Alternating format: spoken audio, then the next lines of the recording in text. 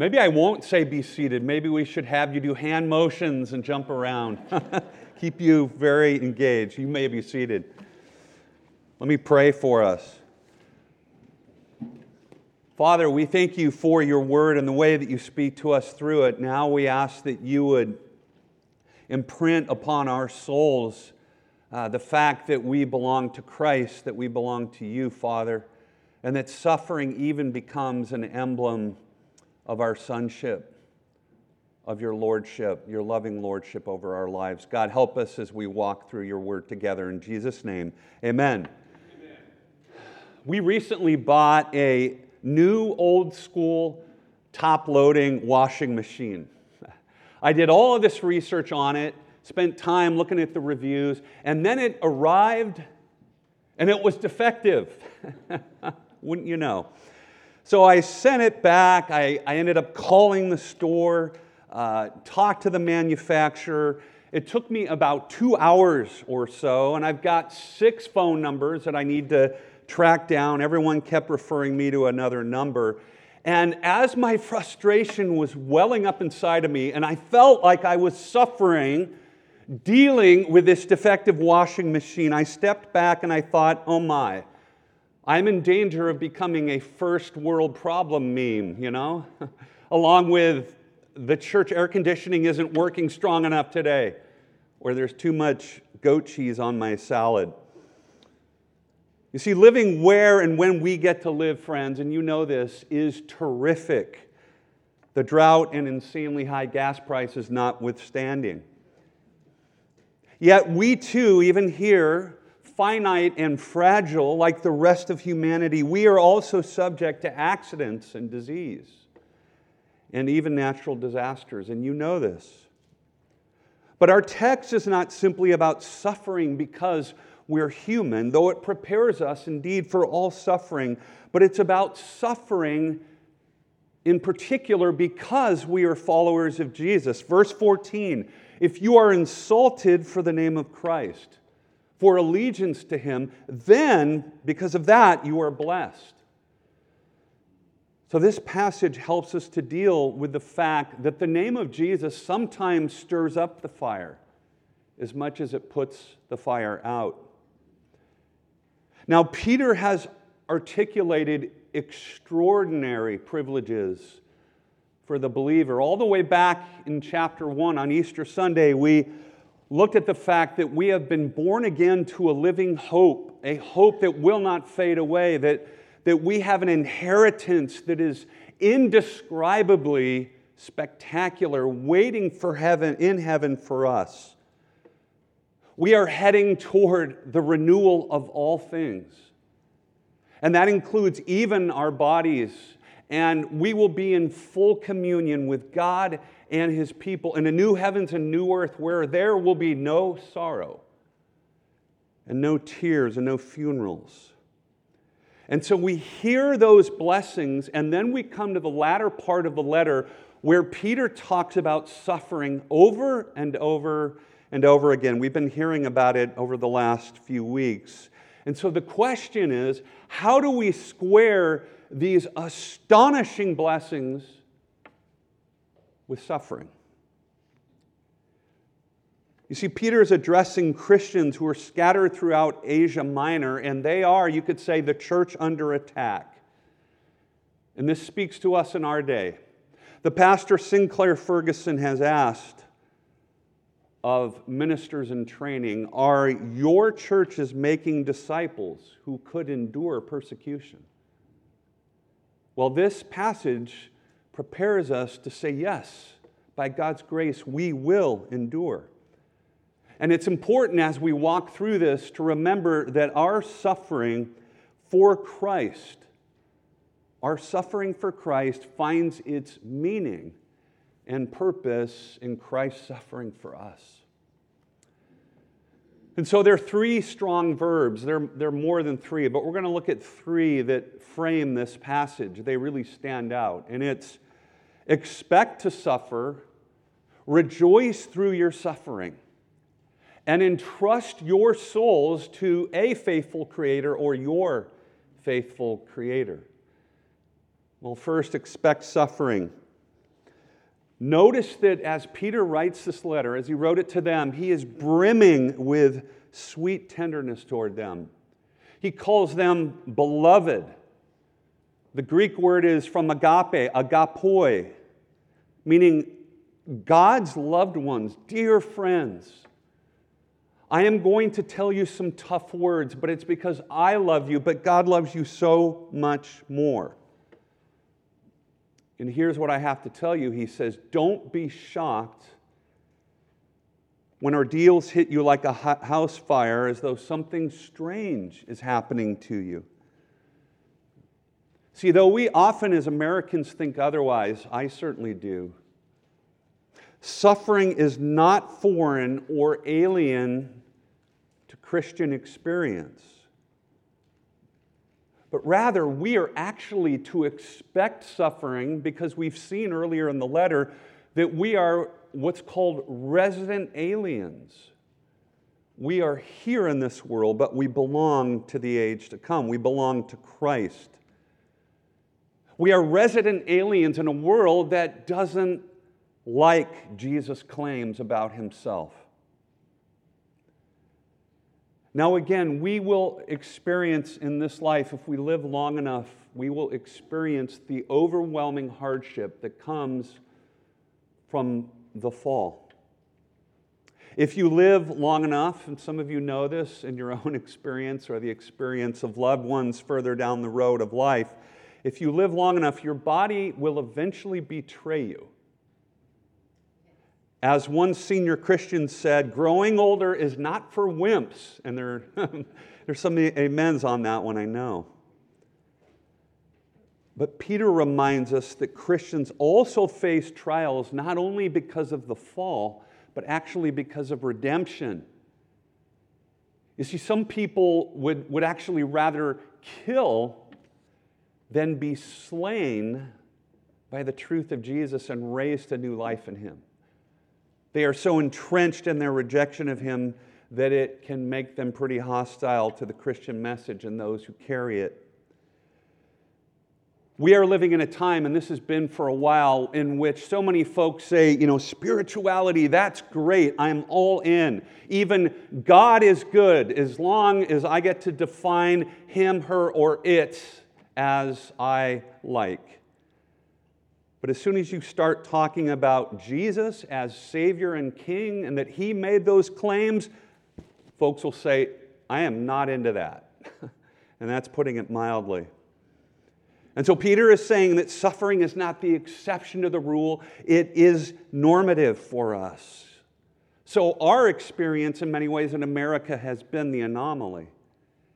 We can think about Christians around the world and throughout time who have been jailed and are even now being killed for their faith, who are losing their jobs because of their faith. And yet the tide could be turning here in our country where we have so enjoyed religious freedoms.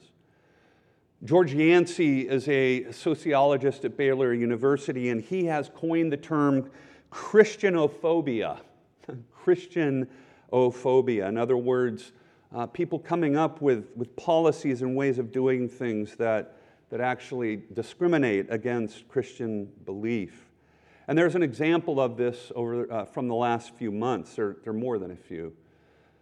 But there's a church in downtown Portland which is very involved, right in the heart of Portland, in caring for folks that are struggling. They have church offices there. They have their church worship center there. But on a city block, they have a number of other things. They have a community-oriented coffee shop. And then next door to that, they have an art studio. And then they have a building that's called First Image, and it's a local crisis pregnancy center, a post-abortion care ministry. And they're not politically active. What they do is they pass out food and clothes, and they give counsel. Well, after the recent Supreme Court decision, the windows of all of those buildings on that street in downtown Portland, they were all shattered. Red graffiti was put all over their buildings. And someone said that this vile graffiti was aimed specifically at Christians. There were things that certainly I couldn't share with you here in church. And then that brings to mind 1 John 3:13. Do not be surprised. Don't be shocked if the world hates you. Or 2 Timothy 3:12. Indeed, all who desire to live a godly life in Christ Jesus not may be persecuted, but will be persecuted. And that isn't always only being killed for your faith, though it entails that for Christians else in other places. But it can also be verbal derision. It's becoming increasingly the case that you can get whacked if you don't agree with what the culture prizes and wants and celebrates.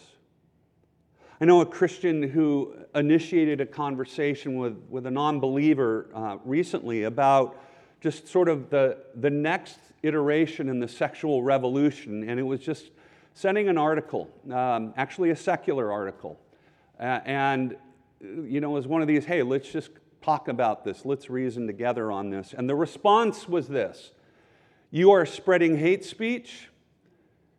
This is religious bigotry. The article didn't mention religion at all. It had to do with athletics, actually. And the person kept ramping that up and saying, I'm not okay with the hate that you are spreading. And then the Christian responded, can we dialogue? Is there a place just to have a conversation? And the response came back again, you are spreading bigotry, and that is not okay. You see, that kind of thing in our culture is increasing. And Peter says, do not be shocked. Don't be unduly alarmed when that happens. And this believer actually wasn't. Peter says, it's not as though something strange or alien is happening to you. Those kinds of conversations are actually more reflective of what Peter is saying to these first century Christians scattered throughout Asia Minor. And this could be more normative for our experience as resident aliens in the coming years, friends. So don't be surprised. It's a good reminder for me and for you. But it's more than that. We are to rejoice through our sufferings. You see, when trials come our way, the natural thing to do for us, for me, is to worry, to complain, frankly, to get depressed. But Peter says, instead of being thrown off balance, look at verse 13 again, rejoice insofar as you share Christ's sufferings, that, here's the goal where it's going, that you may also rejoice and be glad when His glory is revealed. Now, how in the world do we do this? And again, I know that some of you are going through, or you perhaps will face some really intense trials. So how can we rejoice? Well, this is why. We don't say about those experiences in and of themselves that they're fun. It's not that at all. It's that God is repurposing what they're about. We rejoice because our trials confirm our union with Jesus, whose life was one long, extensive test. And so when you and I suffer, especially for our Christian faith, it is like a stamp in which God is showing and saying to us, you belong to me. And if the perfect Son of God had to walk the road of rejection on His way to glory, then we who are imperfect can't expect anything less. And it's important to note that our suffering for Christ is always to be rooted in His suffering for us. You see, His wounds have ransomed us from our futile ways. We heard that again in the service today. His blood wipes away our wrongdoing. And so it's only His suffering and only His cross that saves. But as we carry our crosses, especially the cross of rejection, of derision, of graffiti, literal or verbal, Peter is saying we are sanctified, made more like Jesus as we carry our crosses. The theologian Ed Clowney once said, made righteous by Jesus, we suffer as the righteous with Jesus. His suffering makes us righteous, and therefore we then suffer with him. In fact, Paul in Romans 8 says we have fellowship in Christ's suffering as we look forward to glory. And Peter says here, be glad when you face trials. Again, not because they are pleasant, but because God wants to strengthen your faith through them. Now, this is one of those sort of ahas as I was working on this week. You know, I think when people really struggle in their Christian faith, and sadly, and I've known people like this, and you probably have too, there are a lot of books written about it, really the hardest thing to defend in the Christian faith is probably the problem of suffering. It is people really, really wondering, we understand this, where is a good God in the midst of this terrible experience? And so suffering may be the main reason that people lose their faith. But what Peter is saying, and this sounds scandalous to our American ears, he is saying suffering should actually be what most strengthens your faith. You see, what happens is that when we go through suffering, it is so easy to shift our paradigm by pushing the cross outside of our paradigm, right? We have this way of understanding God, and we don't put suffering within that. But Peter says you need to put the cross right back in the middle of your paradigm. And then, as hard as it is, you will begin to make more sense of suffering. Now, I want to approach this heavy theme in a lighthearted way for a moment. I heard an illustration this week, and it's about a campus pastor who tells a story of a college guy who he would date a girl, and they'd have a relationship, and then they'd break up, and then inevitably she would date another guy for like 4 or 5 dates, and then she would marry that next guy after she dated him. And this happened over and over again. The guy said, seriously, this is a real story. So the college kid with a sense of humor began to call himself the clarifier. I clarify things for these women. Peter's saying suffering is a clarifier. It clarifies what or whom we are trusting. See, the letter here says that God is purifying us, and He is making our faith more like gold and less like fool's gold. He is showing us that we so often run out of our own resources, we can't ultimately rely on ourselves. Suffering shows us how much we need Him.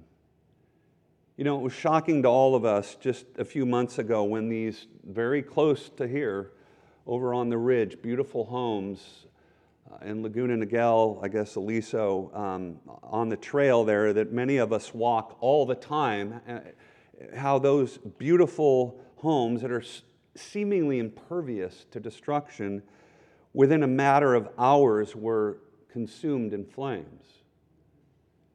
And when those kinds of things happen, it is horrific, and they are horrific. As horrific as they are, what Peter is saying is that they can show us also that we are so fragile and finite, and that our money and all the things that we try to buffer ourselves with here in this beautiful place, those things will not sustain us. You see, suffering can be dreadful, yet it can turn our gaze to Jesus and our unfading life in Him. You see, Jesus identified with us in His suffering, and so we identify with Him in our suffering. And when we go through trials, our link to the one who persevered for us is strengthened. Now, Peter makes an interesting qualification here. He says it's commendable to suffer for Christ, but we're not to suffer for wrongdoing. In other words, Christians, don't be knuckleheads. And if you are, don't blame your suffering in that case on your Christianity.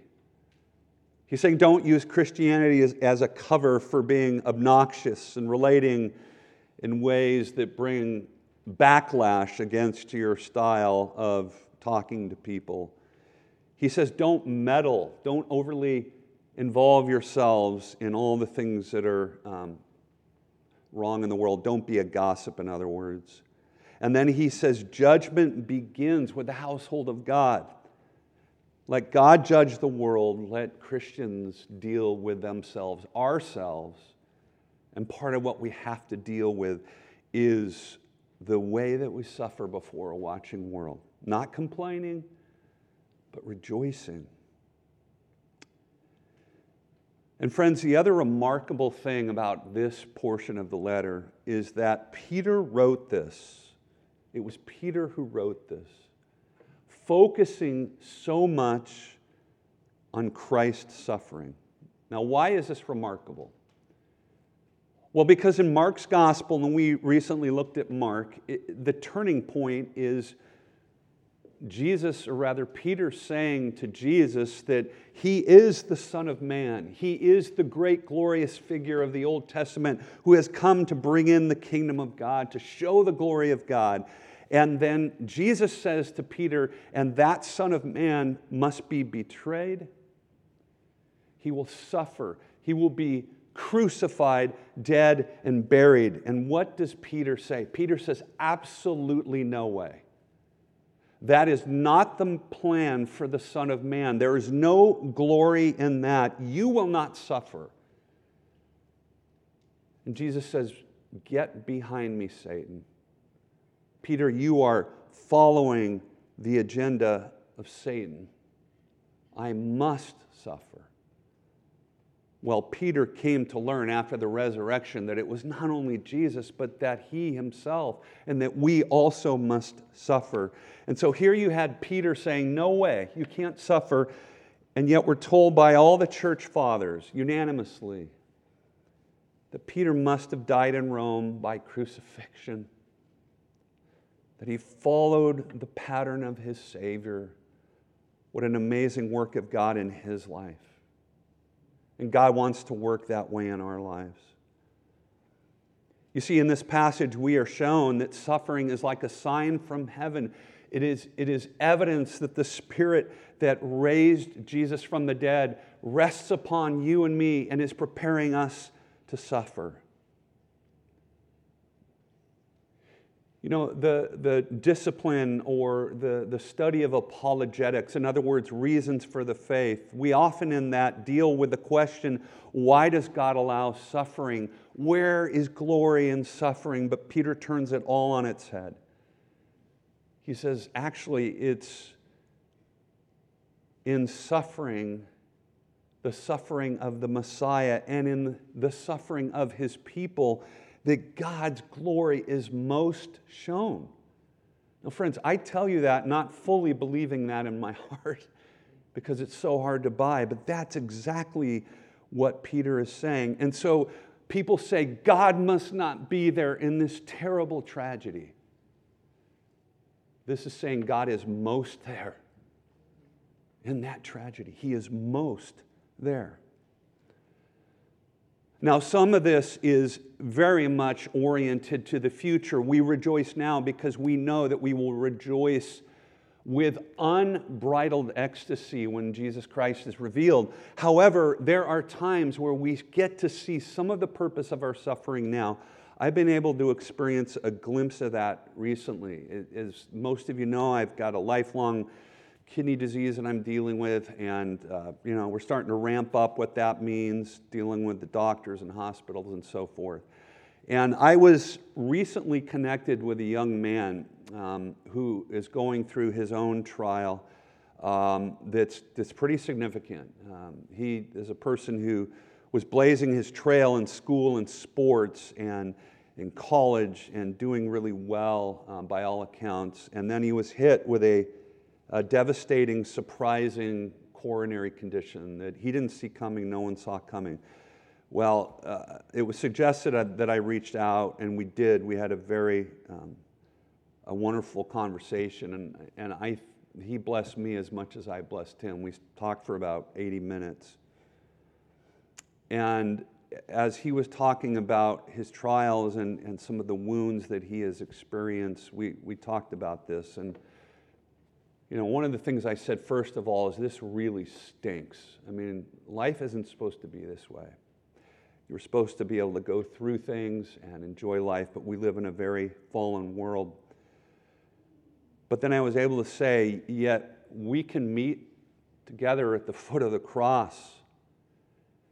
And I have these wounds in my life so I can minister to you in your wounds, but most importantly, we share in the wounds of Jesus, and there we find the grace of God. There we are brought to the ends of ourselves. There we run out of our resources and find our sufficiency in Him. There we experience the power of God in trial and loss. And Christ lovingly meets us in those things. And so, dear friends, I want you to know that no matter what you go through, especially when people deride you for your belief in Christ, Jesus has got you. He owns you. You belong to Him. And when the world excludes and derides you, what's actually happening behind the scenes, behind the curtain, is that Christ is embracing and delighting in you. You see, the Peter who was transformed by the risen Christ, he could say, we will be so overwhelmingly happy when Christ is unveiled that the present trials we experience will make sense. And that seems really hard to say, but they will make sense, just like the nails in his feet and his hands now make sense on this side of the resurrection. Some of you know the powerful words from C.S. Lewis, who said about trials and heartache, he said, they say of some temporal suffering, no future bliss can make up for it, not knowing that heaven once attained will work backward and turn even that agony into a glory. Jesus will turn your agony into a glory. And so because of Him and in Him we rejoice in our suffering. And last, we entrust our souls to our faithful Creator. Look at verse 19. Therefore, let those who suffer according to God's will entrust their souls to a faithful Creator while doing good. This is committing your souls, giving over yourselves to your God who made you. Now, during VBS, it was a joy for Liz and me to teach the kids 2 of the days. And Liz and I were in a tent that was supposed to be Abraham's tent, and the kids kept calling it a fort, which was fine. And Liz was saying to them, she was sitting there, and I was getting my iPhone, trying to crawl into the tent and trying to record it. And she said, that God made you in His image, to think thoughts and to have responsibilities. And then one very dear, thoughtful kid, and you can hear it in the recording, well, who made himself? When she turned to Pastor Tom and said, Pastor Tom, can you answer that? At that point, the camera turned off because I had to brace myself to really try to answer that. Now, I didn't put it quite in these words, but that was a really crucial question, and here's the answer. You see, God isn't the kind of being who needs to be created, and that's so wonderful. He's not one cause in a long chain of causes, but He's the one who is self-existent. He is the one who always was.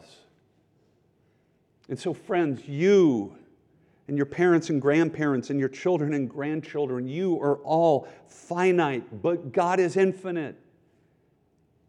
He is dependent on no one. And therefore,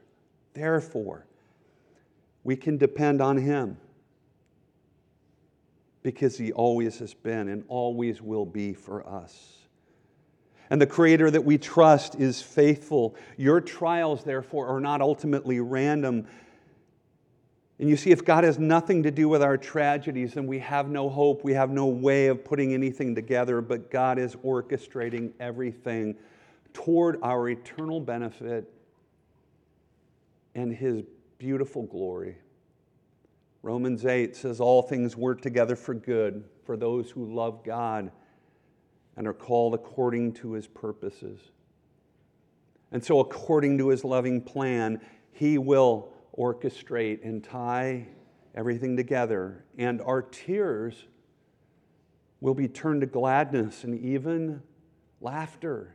And you know, I'm going to have to remember that when I'm in the hospital for at least 2 weeks down the road, it sounds like, or I have tubes permanently inserted in my stomach. I don't want to do that. But when that happens, I will have to remind myself, heaven will work this agony into a glory. You may have heard of Polycarp. He was the bishop of Smyrna and its most famous martyr. He was a disciple of the disciple John. And the Roman Empire was not happy with his preaching Christ. And it wasn't simply that they vandalized his home. We don't know about that, but they did far worse. They threatened him and they told him, you have to swear by Caesar. And if you don't do that, if you don't pay your allegiance to Caesar, sure, you can have your private religion, I'm sure they said, right? And we're hearing that nowadays. You can have your private beliefs, but you have to swear to Caesar. And Polycarp would not. And so they put him on a stake and lit a fire underneath him, and they gave him a chance to recant. All you have to do is swear by Caesar. And Polycarp so famously said, 86 years have I served Christ, and He has never done me wrong. How can I blaspheme my King who saved me?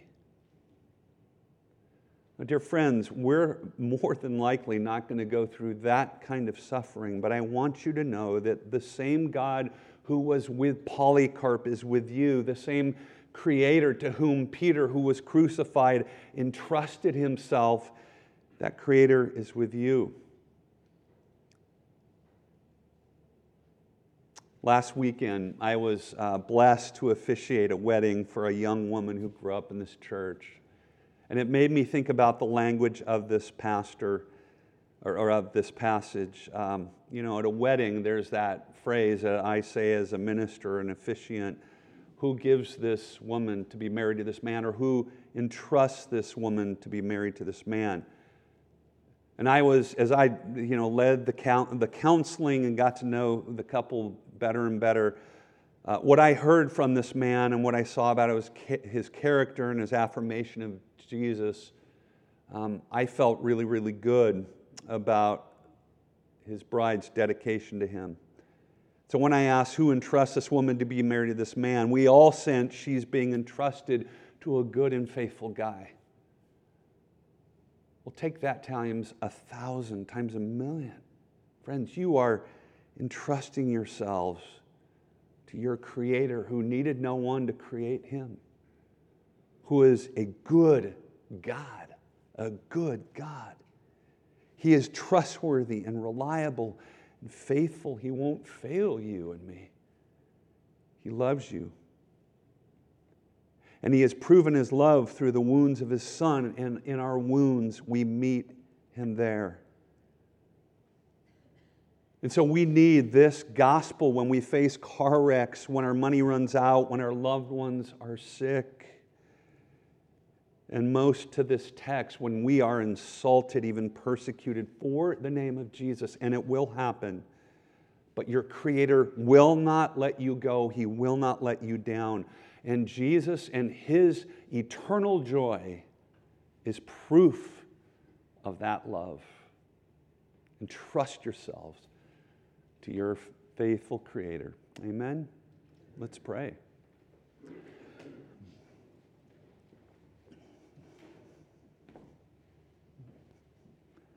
Father, we thank you for the promises of this passage. We thank you that they are true in the life, the death, and in the resurrection of Jesus. It would be our way to say glory comes simply through glory and a smooth sailing kind of life. But God, you have ordained in the mystery of your hidden will that glory goes through the route of suffering. And in that suffering, Father, we come to the ends of ourselves. We realize that the houses, the money, the health, the youthfulness, all these things that we rely on can be stripped from us like the speed of a house fire. And God, we pray that when trials come, especially when we are insulted for your name, when people roll their eyes at us or do worse, when they spray graffiti on buildings that represent you and gospel ministry. God, when those things happen, help us not to be shocked or angry, but to rejoice, because in that somehow we are sharing in the very suffering of Jesus and understanding his suffering for us. And so we pray now that you would use this supper to strengthen us in the grace of Jesus. Thank you that we get to eat and to drink and to experience in a very real way what Jesus did for us. And help us to rejoice in our sufferings now, knowing that we will participate in the marriage supper of the Lamb, that there will be unbridled joy and only happiness and no more sorrow. And so, God, I pray for those today who are hurting, that we would all know that glory that we have in Christ will work in reverse, turning our agony into an ecstasy. And God, I pray that we would have a glimpse of that now, even here at this meal. And it's in Jesus' name that we pray. Amen.